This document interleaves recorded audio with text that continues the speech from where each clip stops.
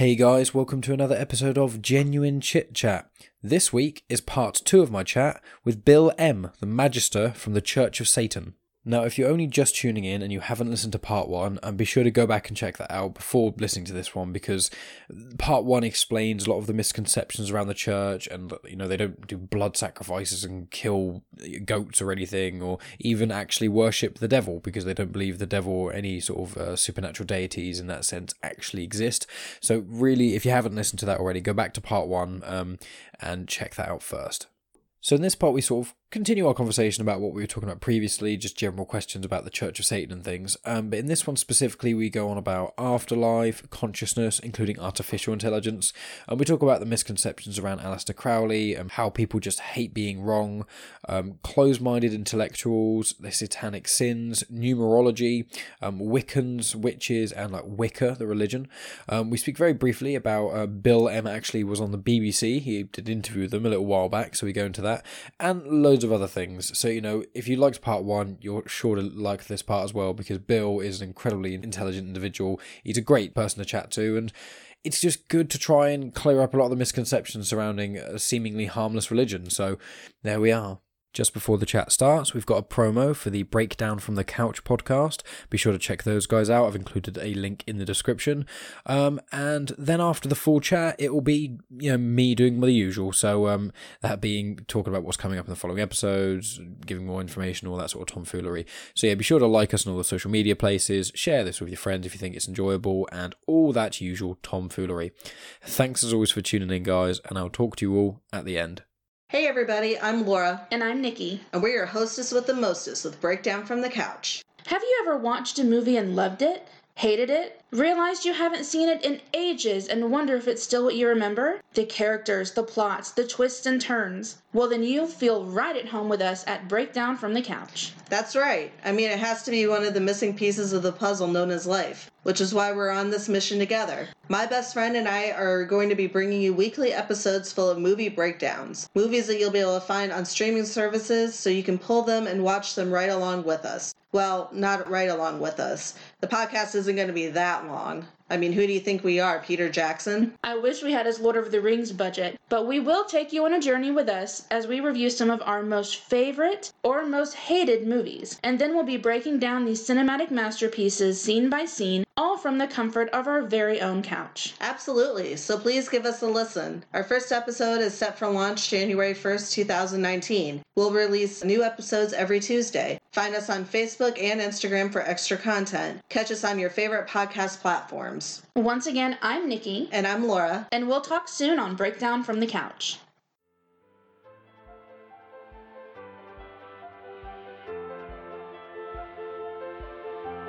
Welcome to Genuine Chit Chat, where we have honest conversations with interesting people. And I'm your host, Mike Burton.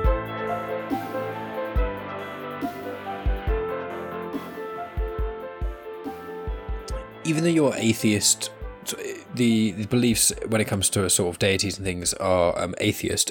What life after death, for example, is it widespread that to be a Satanist you have to believe in the atheist approach, which is you die, you're gone, that's it, or is it more down to interpretation? So I wondered if you have different beliefs to what happens when you die, and if the church accepts other things. Well, essentially, no. I would point out, though, that atheist, the term itself, really doesn't mean anything more than not believing in a deity. So it is technically possible to be an atheist who believes in an afterlife, for example, because an afterlife isn't a deity.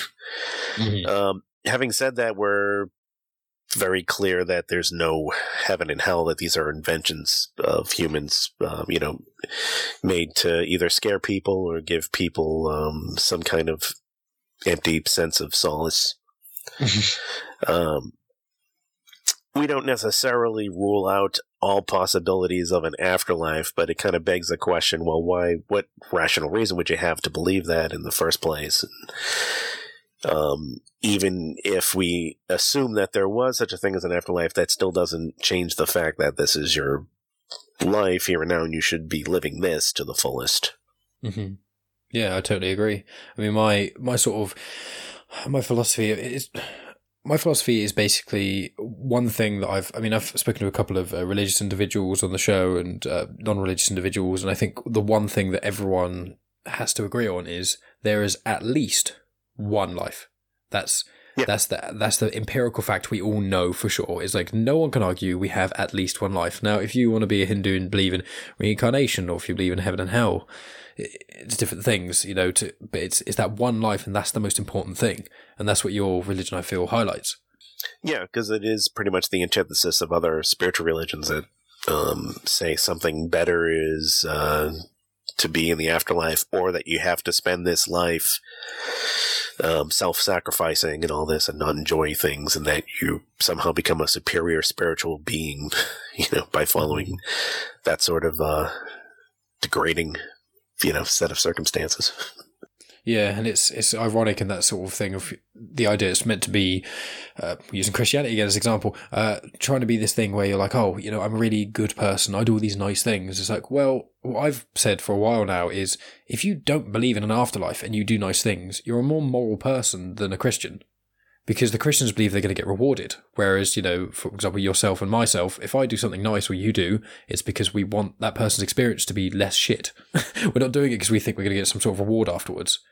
I remember reading an essay on an atheist site years ago that pretty much expanded that to an essay showing that Pascal's wager, that classic argument, shows that if anything, it's more moral to not believe in, the afterlife for that reason.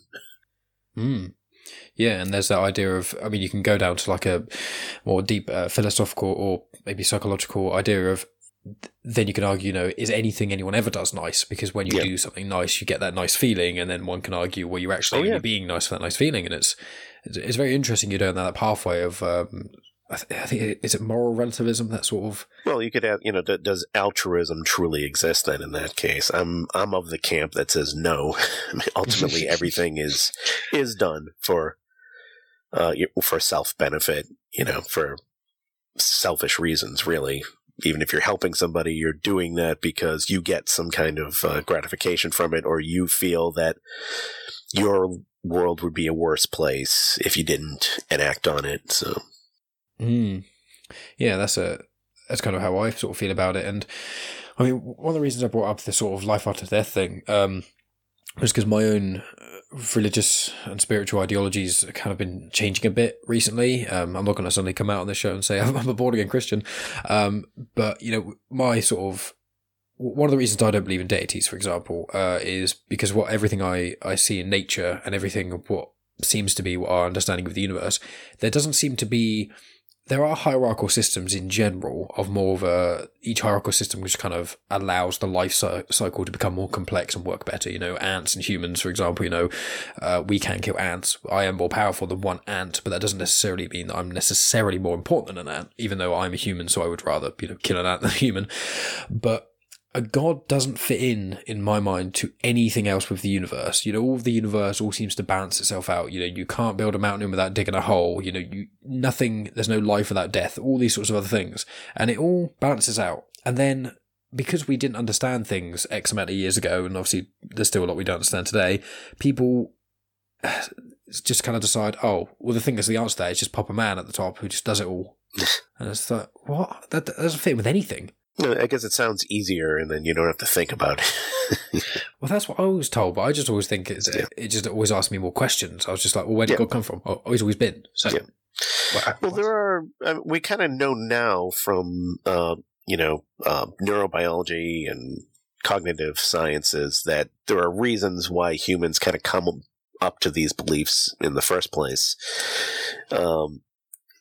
It's been said we evolved with a good knack for pattern detection, and we want to kind of project patterns onto things we see, and sometimes that leads to seeing patterns where things shouldn't be. Instinctively, since we're social primates, we look at all these things that happen and say, okay, that was the result of a human enacting on it. So when we come to something we don't really understand, I can see why some people would have that impulse of thinking, okay, there must be some kind of being that consciously and manually made it that way. But of course, there are inherent fallacies like within that and things that still doesn't understand. But we're learning more about like the science of what causes religious beliefs in the first place. Yeah, I mean, there was even I remember watching a Stephen Hawking documentary, and he believed the documentary was kind of trying to explain how life could have started without a god to begin with. And I watched an hour of it, and I can tell you something subatomic particles, I think. That's about all I can remember, except one other bit in that whole documentary I remember, which I think it works quite well to mock a lot of modern day religions. I don't think that was Stephen Hawking's intention, but I can say that I have used it a few times. It's the eclipse. The Vikings used to believe, or some Vikings used to believe, that an eclipse was caused by the wolf god eating the moon. So they'd all yell at the moon when it happened, and then obviously the eclipse would pass, but they would assume that because they were yelling at it, that was the thing that stopped the eclipse. Yeah. And that sounds preposterous nowadays. You know, you say it to someone and someone goes, God, those Vikings are idiots. But it's like, yeah, but you got to think like there's the amount of people on this planet who think of something, in my mind, almost as crazy. You know, sure. God created the universe or the earth or the sun in however many days, but you couldn't have had a day until you actually create the sun. So, or even on a lower level, things like when I was in college, for example, I worked in a convenience store, and I sold this one guy like a winning scratch ticket. And so he kept coming back to me, even if there were other like cashiers available. Me as being his lucky seller, you know, things. So it's that example again of thinking that you see some kind of pattern and then, you know, acting on it, thinking there's a correlation where there really wasn't one. Yeah, exactly.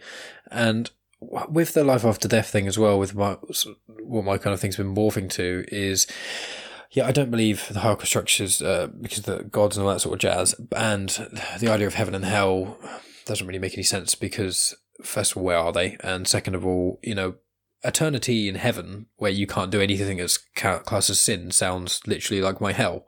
Like, would then my version of hell be, you know, fire and brimstone, all that stuff? That would, yeah, no doubtly suck, undoubtedly suck. But if you subjected me to, you know, 25 hours of Nicki Minaj while having other people read Bible verses to me while feeding me cauliflower, that would be worse.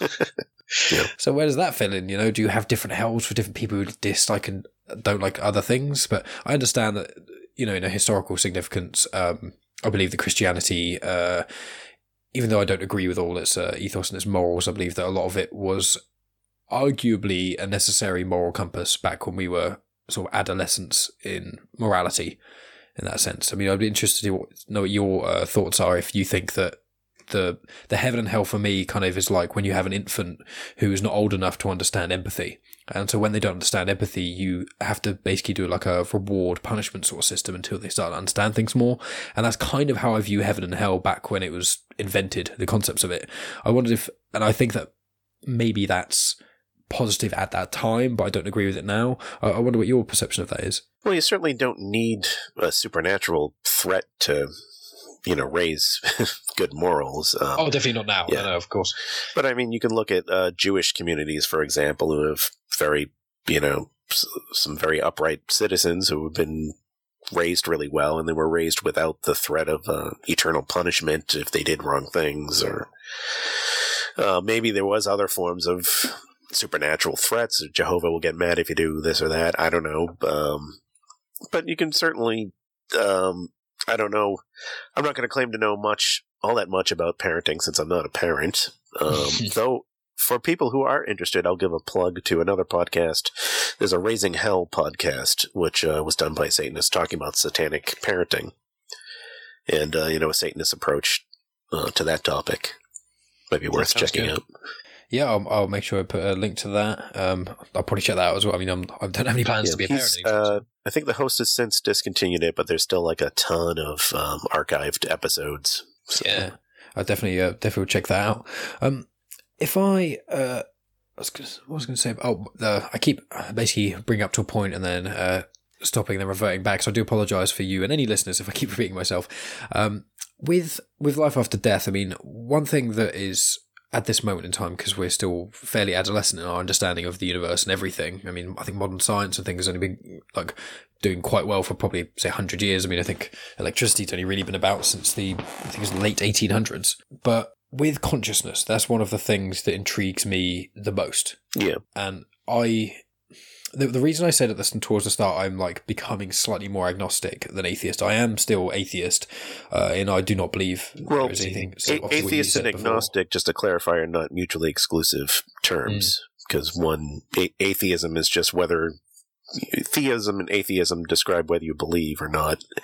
Agnosticism is how much you claim to know about what you're believing. But anyway, go on.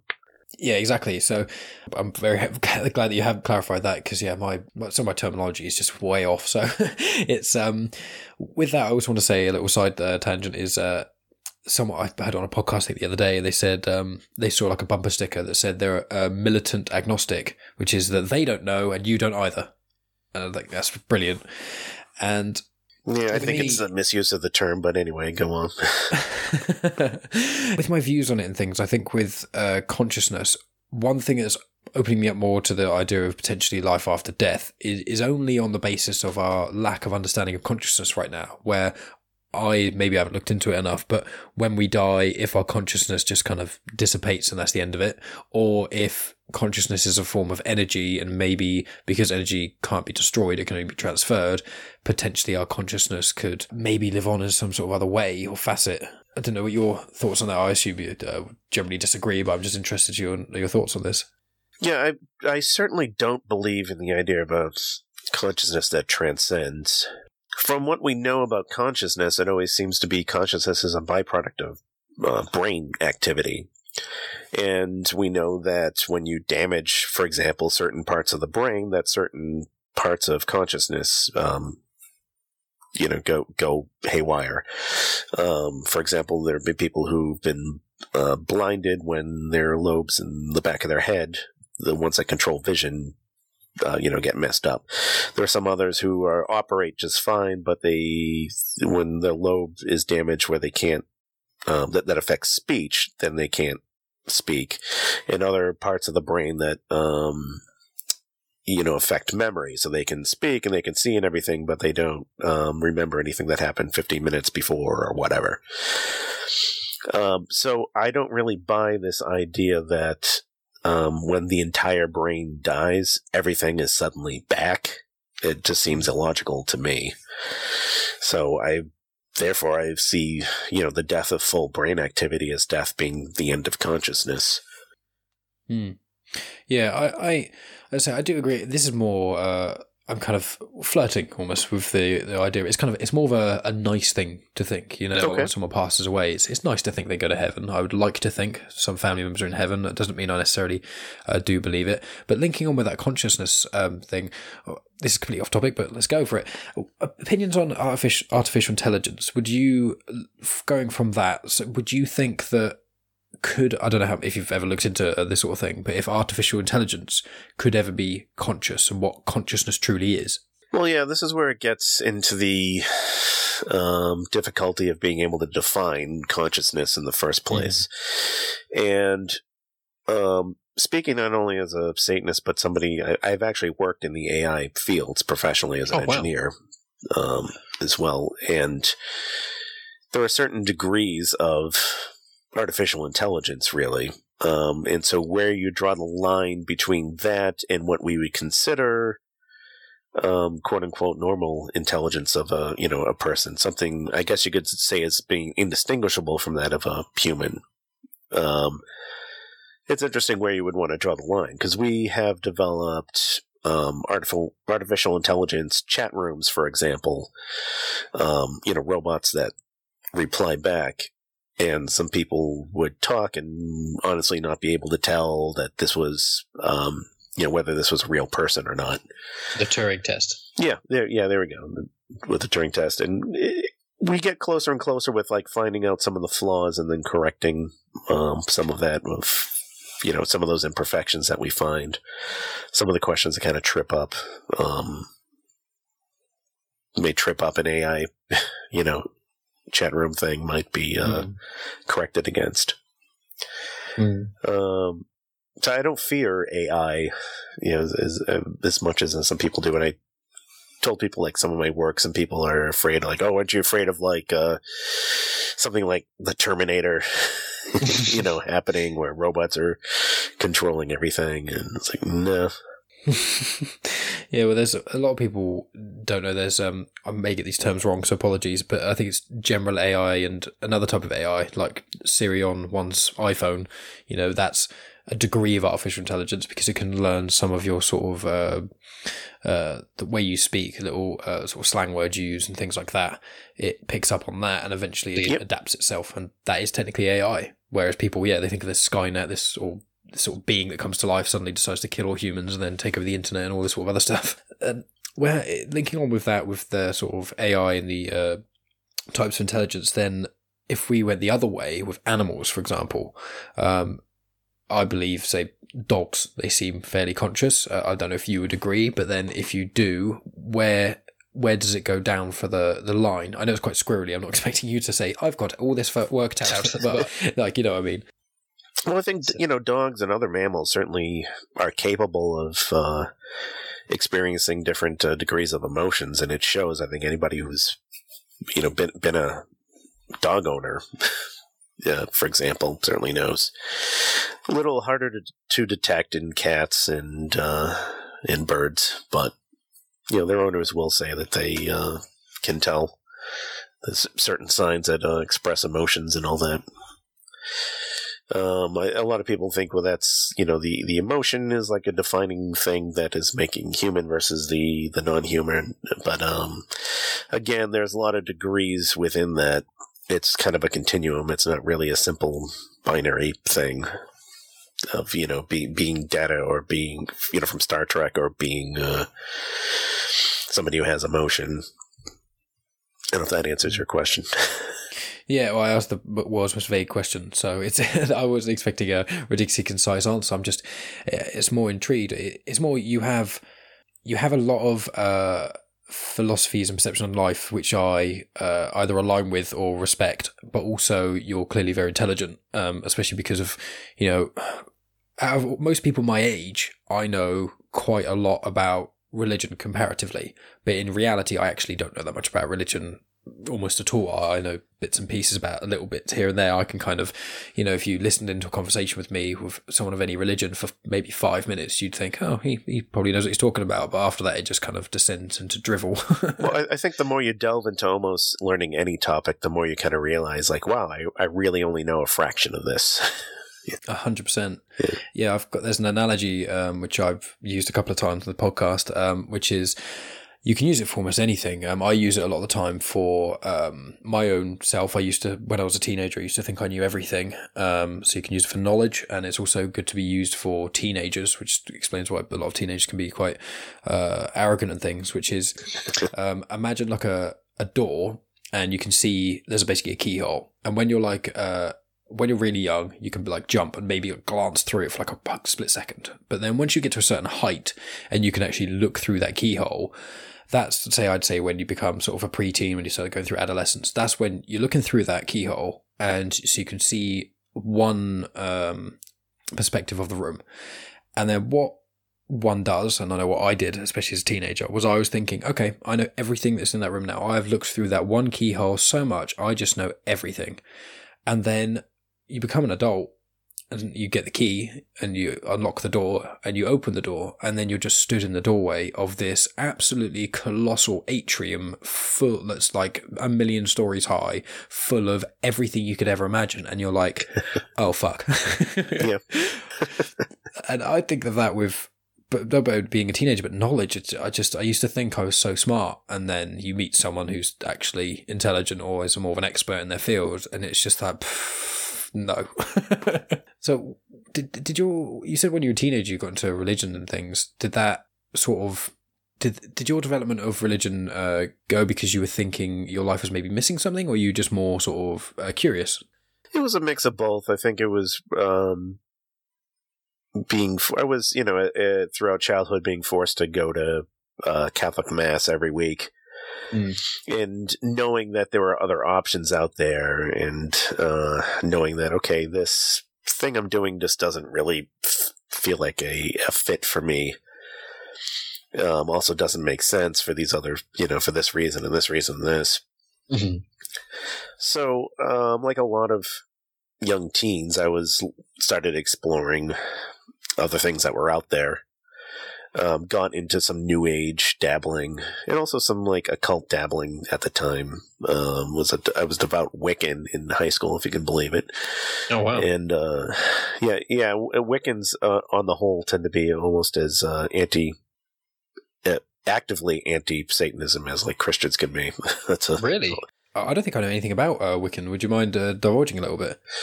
So, Wicca was a religion founded by Gerald Gardner in the 1950s, and its adherents call themselves witches.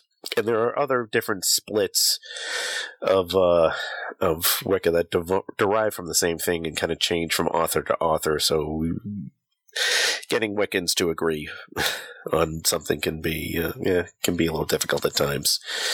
But especially throughout the 1980s, through the Satanic Panic, Wiccans use the pentagram. They use it in the 1 point up fashion to represent the ideas that they've adopted from neo-paganism and the older Earth religions and stuff.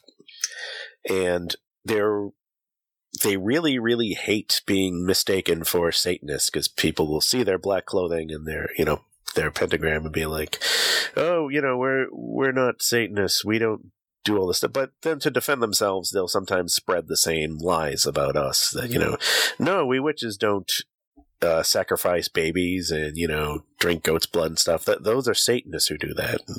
And it's like, no, we don't actually do those things either. Oddly enough, I mean, I've had people ask me if I was a Wiccan when they see pentagram jewelry or whatever. So yeah, it's an interesting confusion. Oh, yeah, that is. I mean, I didn't know really much about Wiccans at all.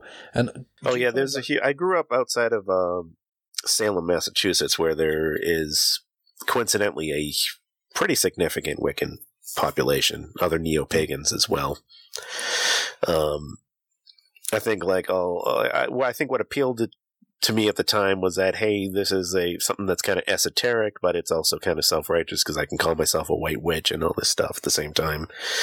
But to get back to your question, just to finish this up, after Wicca, I stumbled around to like Far Eastern religions too. So I was going back and forth to different things until I had finally found Satanism, which was sometime in my early 20s. And this was after I had already moved out of my parents' house. So I know some people say, oh, you're a Satanist just because you're rebelling against your parents' Christianity. It's like, no, I get along great with my parents. And I didn't discover it till after I had already moved out and already about a good 10 years after I decided I wasn't a Christian anyway. So I bet you get a lot of people doing that thing, which is to link it back to what I said previously about sort of my metal music.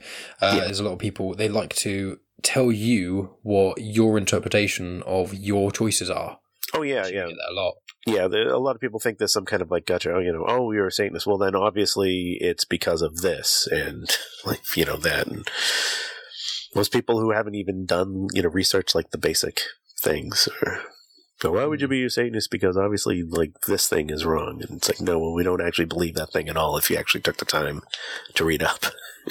Yeah, it must be so frustrating. That's why I appreciate you, for example, that you've actually did a bit of research, because I've, myself and other COS people have been interviewed by some people who did, like, absolutely no research, and they just see the name, and so they're starting in with questions like so is it true that Aleister Crowley tells you to go eat sell your soul for blah blah blah? It's like, Crowley was about before, even the Satanic Bible was written, wasn't he?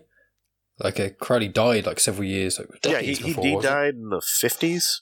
COS was founded in the 60s. So yeah, I find that very not only rude but also very disrespectful. Well, he wasn't a Satanist, and it's strange that people keep calling him Satanist. He didn't call himself a Satanist.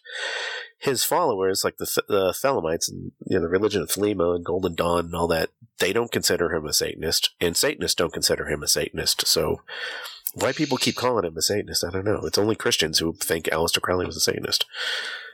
Well, it's probably they think, Ozzy Osbourne had one song about him, and then Ozzy Osbourne's metal, so he's clearly a Satan worshipper, and then that means that because he's a Satan worshipper, the Satanists are all the same, and therefore you're all in this big pot. Yeah. That's the only thing I can think of. But if he was a scary occultist who used like spooky symbols, then he's a Satanist. That must be it, right? Yeah, well, he's kind of scary, and I don't understand them, and the devil is scary, so I know. I figured it out. Well, throughout the 80s, we had to hear accusations that Ozzy Osbourne was a Satanist as well. And almost anybody in heavy metal. It's like, no, Ozzy is this guy from the blue-collar streets of Birmingham. Yeah. Oh, man, and he's so many things. Yeah, with your religion as well, I mean, a lot of people, the amount of misconceptions with it, and it does just baffle me that people would actually even not look up the religion. Like, when I emailed yourselves and you came back and said, I'd be interested, just, I'd prefer it if you just looked up the religion a little bit, just so you have a vague idea. And I had a very vague idea. I knew that there wasn't the misconceptions that were had already. But like, I implore anyone who's listening to this podcast, especially if they're this far through, I'd imagine they're quite interested by this always, go on the Church of Satan website and look at it, because it's just, I'm not going to say like, I'm going to join the Church of Satan or anything, but I can't really see almost anything with yourselves that I disagree with, which was the most surprising thing. I mean, but arguably my own idea of kind of maybe on the line of like spirituality and life after death, that sort of thing, even though obviously, as we've established, that's not exclusive. It just makes a lot of sense. And one of the things I've always said is in life is basically just, you should always look out for number one. You have to be the top priority over everyone, excluding the outlier of having a child for a certain period of time. You obviously have to put the child first. But generally speaking, like I live my life, I do what I want and do things to benefit me. And what comes second is, do everything you want to do, but try and hurt or try and piss off as least amount of people as possible while doing it. Yeah. And it's like that is like a really basic, almost layman terms of sort of yourselves ideology is just, and that's how I feel like people should live. Yeah, and that is pretty blasphemous to say that, because it goes against the core of what all the spiritual religions are saying, that no, you have to put God first, or you can't think for yourself, or you shouldn't research things. And that's the whole sort of, as we mentioned previously, the whole religion for many, many years has been suppressing and doing even worse to a lot of people who are free thinkers and things. And it's sitting down and discussing these ideas of people and discussing alternative thinking is the best way to, if you are so right about everything, that if you talk to someone who you consider to be wrong, if you're so smart and right, the one conversation that people view, you'll be clearly the one who's right. But a lot of people don't want to do that. Yeah, it's so much easier to just, cling to reinforce your own misconceptions and all that, because people just hate being proven wrong in general. We've seen that with, I don't know if you're familiar with the Monty Hall game, the Monty Hall problem for mathematics, but essentially it is a good example of how people will, don't like to be wrong and will try to rationalize why they were, correct and stuff. I haven't heard this, no. I don't know if I want to get completely into it, but it's fun. We certainly see that all the time with Christians and Bible interpretations. And they'll try to say, well, my position is faith-based, isn't your, since you don't know everything completely, aren't you saying you're faith-based too? And therefore we're on equal terms or equally probable. It's a bogus argument, because, yes, I have faith. You could say I have faith that the sun will rise tomorrow, but the thing is, if that doesn't happen, I'm not going to try to rationalize. I'm going to admit that, wow, I was wrong, and try to figure out what's going on, not try to rationalize, well, when I said that, what I really meant was this instead. So you see, I'm not wrong. People do have that. And I mean, I had it a lot, especially when I was growing up. It was, especially when I was a teenager, because people feel like, it's almost like this weird, it's like intellectual vulnerability.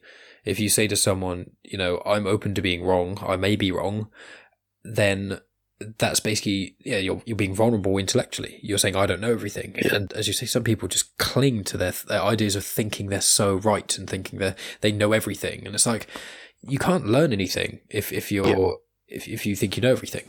Well, the thing is, a lot of atheists are under the perception that there's a strong correlation between superstitious belief and IQ, that like the lower, the stupider you are, the more prone you are to believe in like weird things.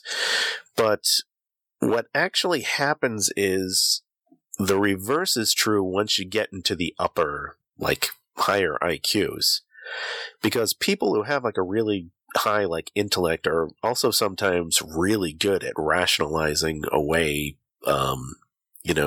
evidence to the contrary to their own mind. And so you do find some people who are, have like some superstitious beliefs that are in that top level. I'm a member of Mensa, for the record, the High IQ Society. And Mensa actually has, for example, a Bible study group, like in Mensa. So, yeah, there are like some people who maybe, geniuses in IQ sense, but still believe in some stupid things. Yeah, it's people. They do make. Certain people are just like, I believe this. There's not really any reason for it, but it's my own little thing, and I'm quiet about it. And it's like fair dues. But then there are other people who are vocal about it, shall we say? I'm interested. Some of the things, obviously, on your podcast, you had a lot of the clips from Bill Hicks. Are you interested in individuals? Have you heard the term the intellectual dark web? I've heard the term. I'm not sure, honestly, what it is. Well, the dark web is obviously, for anyone listening who doesn't know, it's, I think you can basically get a way to get a browser that can search without any restrictions. And people buy guns on their child porn, all that sort of horrendousness. And I want to clear up there's nothing to do with that. It's a kind of tongue-in-cheek sort of thing. It's Christopher Hitchens. Obviously, he passed away. Yeah. Richard Dawkins. Yeah, me too. Richard Dawkins, Sam Harris, Joe Rogan being one of the big ones. Those ones are... There's a gentleman called, I think it's Brett Weinstein, and he kind of coined the term, and it's essentially individuals in the new media movement, essentially. Jordan Peterson, he's a part of it as well, kind of. So it sounds like a lot of my YouTube subscription list. I was going to say, yeah. Because it sounds, from what I gather from talking with you and a lot of your pursuits, you're interested in religion, but that doesn't, you are in a secular religion, but you're interested in just knowing things about some of the other religions, and it's just... Knowledge is such a great resource we have we have the resources like the internet and things now, and they can really help foster love and intrigue. And so many people just waste their time going on Instagram for, fucking 5 hours a day and watching the Kardashians. And it's like, they're fine to do that. And then you mentioned that I've said to some people at work, I was going to speak to someone at the Church of Satan. And the people were like, what? Why do you want to do that? It's like, because it's someone who has a different religion. I'm interested by it. And the people just don't get that. I mean, do you find that frustrating that some people are quite closed-minded in their own intellectual pursuits? Yeah, that happens. It does seem a little strange to me. And sometimes that can happen among people new to Satanism as well.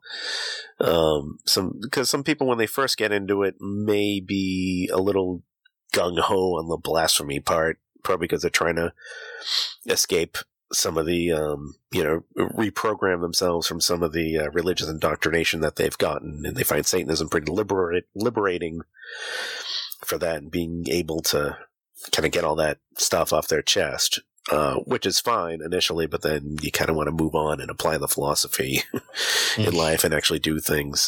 We kind of call that phenomenon first phasers, or phase one people, who get into Satanism, want to shout it from the rooftops, and we kind of say, all right, that's good, but, calm down there for a second. It sounds like when young adults first allowed to drink. It's like, I can drink now. I got to drink it all the time. Yeah, this is what it's all about. It's like, no, you can quietly sit down and have a glass of wine with a steak. Yeah. You don't have to yell it from the rooftops. So... It frustrates me, I will say, sometimes. There's no shame. But Satanism, we say Satanism demands study, not worship. And by that, we mean you should be going out and, learning about the things that interest you and questioning things and finding things out. You don't become a better Satanist by saying, I want to be really devout to the idea of Satanism itself and, wear more pentagrams than the next person or something like that. It doesn't work that way. Yeah, I wonder have you, from your experience, had any people who kind of enter the church and then kind of try to one up other people's almost devotion or religiosity? Have you experienced that? Yeah, I mean that's a social phenomenon that I swear happens like in every circle. In our case, I would call it unholier than thou. Nice. You do run across some of these people. It doesn't happen all that often, but some people might be kind of pretentious with that. And then we can point to say, well, if you look at the 9 satanic sins, pretentiousness is one of the sins. So maybe you should rethink this thing. I'm interested. I don't think I've even asked you with what you've just said, and I clearly didn't research enough. So are there yourselves have commandments in a sense, or in the same way? Well, we don't have commandments. We have the 9 satanic statements, because commandments kind of implies that, they're decreed from some kind of higher power. And we have the 9 satanic statements, which are in the Satanic Bible, that kind of summarize what Satanism is about. Mm-hmm. We also have another list called the 9 satanic sins, and these aren't things that, we believe people will be punished if they follow, or or if we kick people out of the Church of Satan for finding it. They're just sort of pitfalls in human behavior that usually when we find things go wrong, it usually comes down to to one of those things. And there's similarly the 11 rules of the earth. So it's good. I mean, since we are a religion, it's good to have some things like quantifiable and relatable that way. Definitely. And with 9 as well, I know yourselves have, is it the Council of 9 at the top of the reigns? Yep, Council of 9. We use the number 9 a lot, and that's not a coincidence. We do kind of view philosophically 9 as the satanic number because it's viewed as the carnal number because of some of the many mathematical properties that when you do things to multiples of 9, things reduce back down to 9 and so on. Yeah, numerology is an interesting one. I've got a friend of mine who's herself, she's secular and things like that, but she's got this thing about the number 23. I mean, obviously there's that argument. I know there's a film about it as well. She was into it before the film, but obviously there's that argument of once one is that whole, a good example is the thing, your mate gets like a fancy car, and then as soon as he gets it, you see it everywhere. Yeah. There's a confirmation bias going on. I kind of like numerology just as a artistic thing, even if I think scientifically it's just a bunch of bunk and psychological confirmation bias. I got my degrees in mathematics, so I love math and I love numbers in general. And I did actually have sometimes working professionally in Salem, Massachusetts. There's a big tourist attraction because of the witch trials, and I worked the psychic fair there for a couple of years, doing tarot readings and stuff for tourists, and I would do numerology on occasion too. And I saw it as an atheist. I see it as a novelty and an art, and most of the people who were coming there were just tourists who, I want to have my tarot cards read, or I want my palm read or something. And, I'd be careful not to give people, decisions that would probably be harmful for them, or,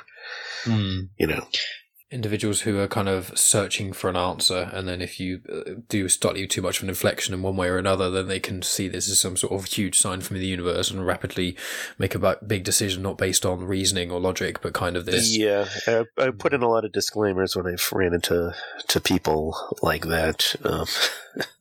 I know a lot of people think that and even though I was the exception, not the rule in that environment, because there are a lot of people, the far majority of tarot readers and really do believe in the power of the cards or whatever it is that they have. They're not charlatans. They're they really are believers in this. I saw this as a novelty thing that I was doing for Taurus. Yeah. I've had my tarot cards read a couple of times. I think it's quite an interesting exercise, and it's as you say, it's almost, there's quite a few things that myself and my friends like to do just thought experiments of just, it's nice to think of things like this. You know, the whole heaven and hell thing is something I quite like to think about on occasion. Not that I honestly, I doubt I'll ever believe in a true heaven or hell, but it's nice to just kind of ponder, if there was one, what would go in here? What would do this? What if you were, you know, some of the questions I had when I was younger in Catholic school, you know, I used to say to, you know, what if you're, you know, the nicest person ever, but every day you wake up and you say, I hate you, God? What happens then? Because blaspheming is apparently this huge sin, so, and you never ask for forgiveness. And I used to ask these sort of difficult questions and things, and now it's more just, I don't necessarily even need an answer for a lot of these things, and it's quite a nice thought experiment. And same with seeing numbers. Yeah, it's kind of, I see it in that way of, yeah, I guess I do see the number 23 quite a lot with the example of my friend Carla. You know, my birth year is 1994. You add those numbers together, 23. The house I was born in, and my well, not born in, the house that I lived in for 16 years of my life, and my father eventually died in. That was 113. So 2, 3. You know, you can kind of, it's quite easy to kind of add things up and put things together, and it's kind of fun to do that. I don't. Yeah. I mean, and that's even as somebody who's an atheist and hardcore materialist, I don't see what's wrong with treating numerology as a novelty thing, just like, I have a coffee mug with my astrology sign on it, my horoscope sign. That doesn't mean I believe in astrology. I just thought it was a nice, it was an interesting novelty thing, just like, you might have a keychain say, oh, here's what your name is in Hawaiian. Oh, that's interesting, Doesn't really mean anything beyond trivia to me, but it's a nice novelty. Whereas I have run into some, people like, oh my God, how can you have a coffee mug with a Pisces sign on it? Don't you know that astrology is all bunk and blah, blah, blah? It's like, it's just a coffee mug. It's funny you say it, because I'm a Pisces, and I've got this little seashell thing that my parents got me ages ago, which obviously has got Pisces on it. I just thought that's kind of nifty and that's cool, and I kept that. And I've never read a horoscope and gone, oh my God, it's going to change my life. But I've on the odd occasion gone, I just kind of fancy seeing what they say. Just, it's kind of a bit of fun. I'm never going to, it's impossible for essentially 1/12 of the population to, I think there are 12 horoscopes, if for 1/12 of the population of the entire world of 7 or 8 billion people to all have the same experience in a day, and some bloke writing in a newspaper can figure this out. It seems a bit off to me. Not even to mention if you read different horoscopes say different things, but yeah. I will say with the numerology thing as well, it makes me think of like the it's almost like when a song follows you, in a sense. I've had it before. You just hear a song, and then you make a point of that, and then everywhere you go for weeks, it's just everywhere. It's kind of fun. It's kind of, oh, cool, that song's there. Haha. It's fun to point out. And I think that's something we recognize in Satanism. Again, even though we're hardcore, we're atheist materialists, we don't see the shame in seeing, poetic things and the aesthetics of of that, or just having, in the coffee mug example. I think many people still read horoscopes, and I think it's not because they believe in astrology so much as they just have an underlying self-interest. They want to read things about themselves. And yeah, and that links in a lot with a lot of people with their religion and the whole holier than thou sort of ideology. They like to think, I'm going to be a good person. How can I show I'm a good person? I'm going to be a Christian, and then being as Christian as possible to kind of almost virtue signal to other people. Look how good I am. Yeah. That's not everyone. Yeah, I know, but I still think even that people have some interest in, as much as they try to deny being like an individual. Still comes down to that. Yeah, I just wanted to get your opinion on one other thing. This is to do with your you being a member of the Church of Satan. I'm just interested. Okay. Do you have any tattoos? I mean, if you do, you don't have to just go into detail to what they are. I was just interested if you do. I have absolutely no tattoos. I have no tattoos or piercings, which in 2019 kind of makes me a freak. Yeah, a lot of people say like the new almost rebellion is not getting a tattoo. Is there any reason for that out of interest? I've just never really decided on anything. I kind of realize, there's a permanent marking. I do know other Satanists as well as non-Satanists who are completely covered in tattoos, or are professional tattoo artists themselves. I was just down in Florida at a Howl Gallery, where every year the Church of Satan puts on an art gallery showing and performances and stuff. That's in a tattoo tattoo artist shop, and it's a combination of that and gallery. It's interesting. But I've just never had any personal interest in getting a tattoo. I've had some ideas. I thought of, like, maybe if I got one, and this goes back to the fun kind of blasphemy stuff, I've thought of getting the words like Leviticus 1928. Oh, the one that says you can't have tattoos. Yeah, exactly. That's the Bible verse saying no tattoos. That's pretty brilliant. I've thought about just randomly getting, because I've got one tattoo. I've got a Star Wars tattoo on my arm. It's I love Star Wars, first of all, and it's a homage to my dad who got me into Star Wars. So just, that's really as deep as it goes. But I thought about once just getting a tattoo that just says tattoo, just get the words tattoo tattooed on my wrist. I just thought about doing that once. I haven't done it. I'm really tempted to, but I haven't quite done it yet. But okay, I've got one last question. Then I'll free you for my presents. I'm happy to keep going. Oh, wonderful! I was going to say, in the church, do you find that the alternative lifestyle, shall I say? So piercings, tattoos, obviously heavy metal we've touched upon, that sort of thing. In the Church of Satan, do you find that is slightly more commonplace than an average, or is it just, from your eyes, equally proportionate to what it is in general population? I think we do get a disproportionate amount of people who may be in that circle, and I think it's because a lot of people who may be kind of loners and fierce individuals and nonconformists kind of find their way into that sort of circle just as well as they may find themselves into Satanism circle. So both of those circles kind of attract, to a certain extent, some of that same type. And again, there are lots of exceptions, as I just explained. I don't have any tattoos or piercings, but... Yeah, I wondered if it was with that, because a lot of the alternative lifestyle. I mean, I've metal gigs, tattoo. I haven't got any piercings, but a lot of my friends have and that sort of jazz. It is a lot of what people carry around with themselves and what they show to other people is, when one gets a tattoo. I mean, my tattoo is for me. Yeah. But to be fair, other people obviously see it, and that's not. When I got it, obviously that was in my mind that other people are going to see it, so I want it to look good for when other people see it and things. But the alternative lifestyle is often linked with, as you say, individuals. Not everyone, obviously, neither of us are saying that, but there are a lot of individuals who feel who are outliers, outcasts. They don't feel like they fit in anywhere, and they find a sense of community and purpose in alternative music and certain religions and things like that. And yeah, I was just interested if you did find that in your religion. Yeah, there are, but then the flip side to that is you do find some people who get so far into one of these, I guess, alternative subculture, for lack of a better term, that they almost take the ironic conformist kind of action to it, where you run across some people that are not really being all that rebellious and individual, but seem to be more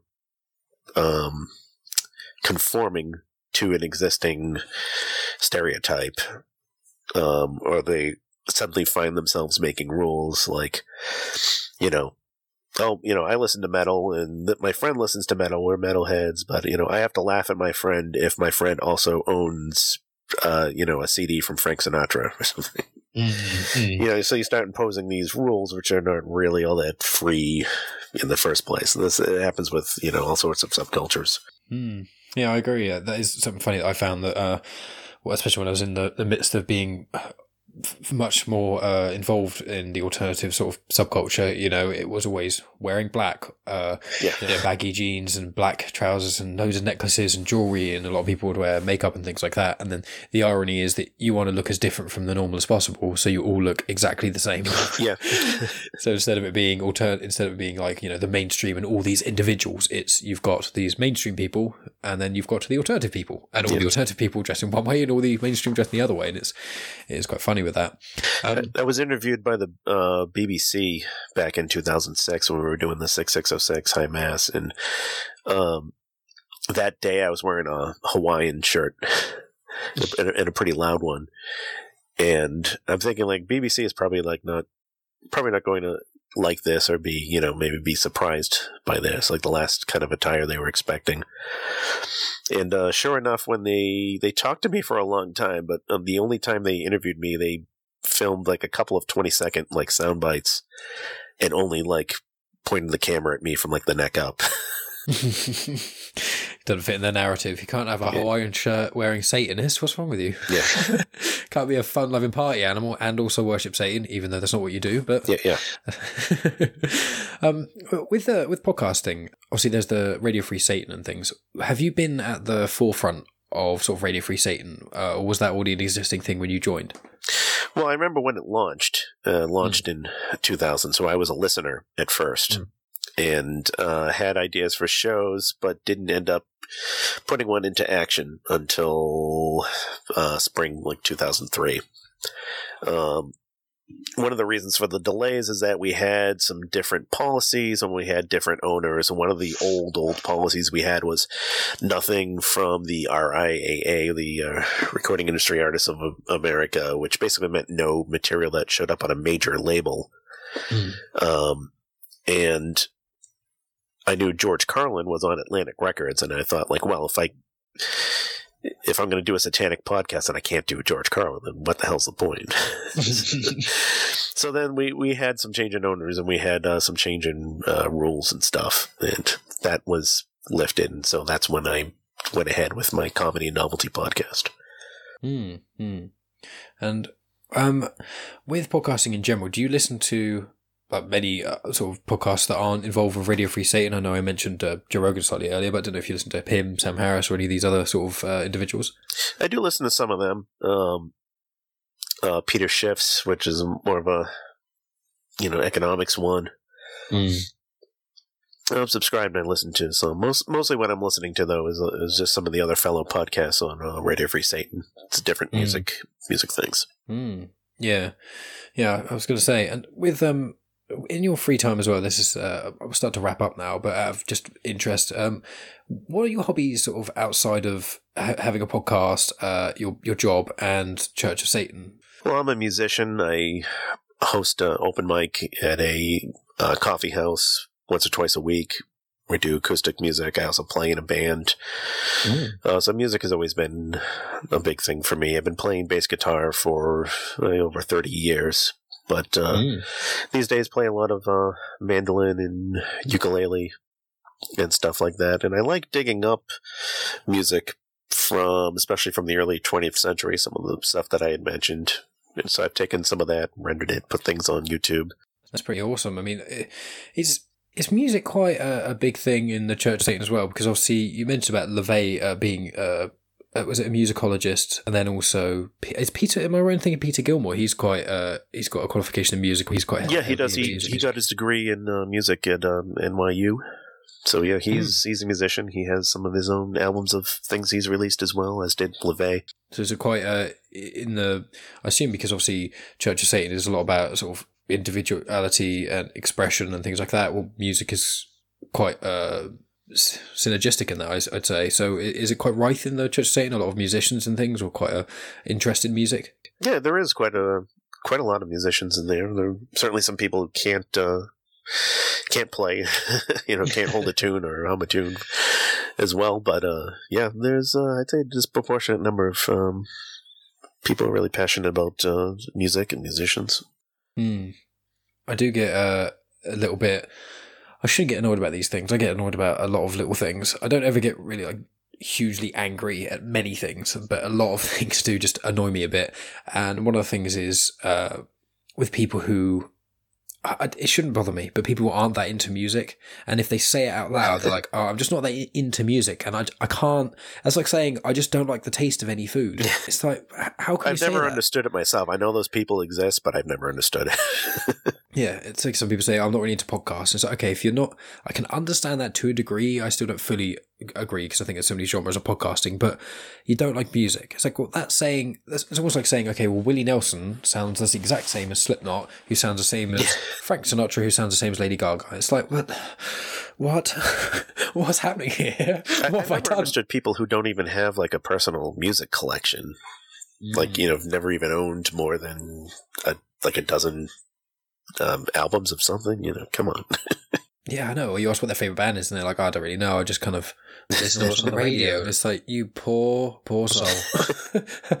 No wonder you don't think you don't like music. If you only listen to the top 40 all the time, that's probably why. If I was subjected to only listen to music that's on the radio all the time, I probably wouldn't like music much either. Oh, man. Well, it's getting kind of late over here in the UK, and I have thoroughly enjoyed this talk with you, Bill. Yes, I enjoyed it. Was wonderful. And not only learning about the Church of Satan, but using an individual sound like an incredibly intelligent and enlightened individual. Well, thank you. Yeah, so it's been an absolute pleasure. I just think if you want to plug just your show again, Radio Free Satan, and anything else you'd like to say about the Church of Satan, and I can sort of wrap it up. All right. So radiofreesatan.com is where you can find my podcast and lots of others. My podcast is The Devil's Mischief. It's comedy and novelty podcast because comedy is very satanic in that it's the antithesis of piety and sanctimonious. And my website that has that link and everything else is imjustabill.com. Brilliant. Absolutely wonderful. Well, as I said, Bill, it's been absolutely stellar having you on, and maybe later down the line I can have you on again and we can just purely talk about something else. Yeah, that would be good. In fact, that would be a great bait and switch for people if you say we're going to talk to a magister of the Church of Satan and we just talk about movies the whole time or something. Yeah, that'd be awesome, man. Well, perfect. Well, thanks for coming on. All right. Well, thank you. And that's the end of the podcast, guys. Thanks as always for tuning in. If you liked hearing Bill M talk as much as I did, be sure to go check out his podcast, The Devil's Mischief. I've included a link to that below, as well as a link to Radio Free Satan, which is essentially the podcast network that hosts many other podcasts, including the one that Bill mentioned about sort of parenting and things. And as I always say, guys, you can like on social media and you can rate on iTunes and that sort of thing. But the thing that I really like is if people share these episodes. Not necessarily part 2 of an episode because that's a bit random. Maybe try for part 1. But, any of the show, I try and make it, the niche is having no niche. I want this show to be interesting to everyone in different ways. And there's going to be some people who are not interested in a gentleman from the Church of Satan talking. But there's going to be other episodes that I've done that people aren't interested in, such as the one that I've done about Crohn's disease with my friend Carla. Ones about streetwear or urban streetwear and things like that. There's all the sciencey ones I've done. So we've got quite a wide berth of episodes here. So if you like the show and if you want it to kind of get more traction and things, you really appreciate it. I don't have a Patreon or anything like that at the moment. So the thing to do instead of just giving money would be to share it on social media. Tell people about the show who you think will enjoy it. On a side note about the Patreon thing, I maybe will be getting a Patreon at some point. It won't be for many, many months yet because I have to figure out kind of what bonus content I'm going to do and all these sorts of other tomfoolery that goes along with it. And I am very, very busy. So I'm just going to not do Patreon for a little while and see where it goes, or see where not doing Patreon goes is exactly what I'm going now. So I'm rambling, as I always do at the end of the podcast, and I do apologise for that. Very quickly, coming up, I've got a chat with Heather Vickery from The Brave Files. I may end up releasing that one next week. I've got a 2-parter with Beth Crane of WeFix Space Junk. I've got an episode recorded with Magnus, who is a gentleman from Sweden who is a specialist in artificial intelligence to do with data analysis and digital marketing and things.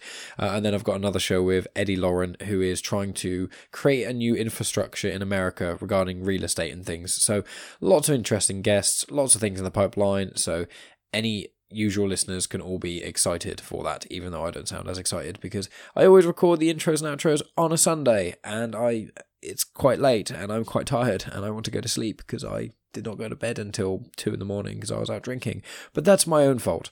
I hope you guys all have a great week. I appreciate each and every one of you listening, especially all the way to the end, and I will talk to you all next week.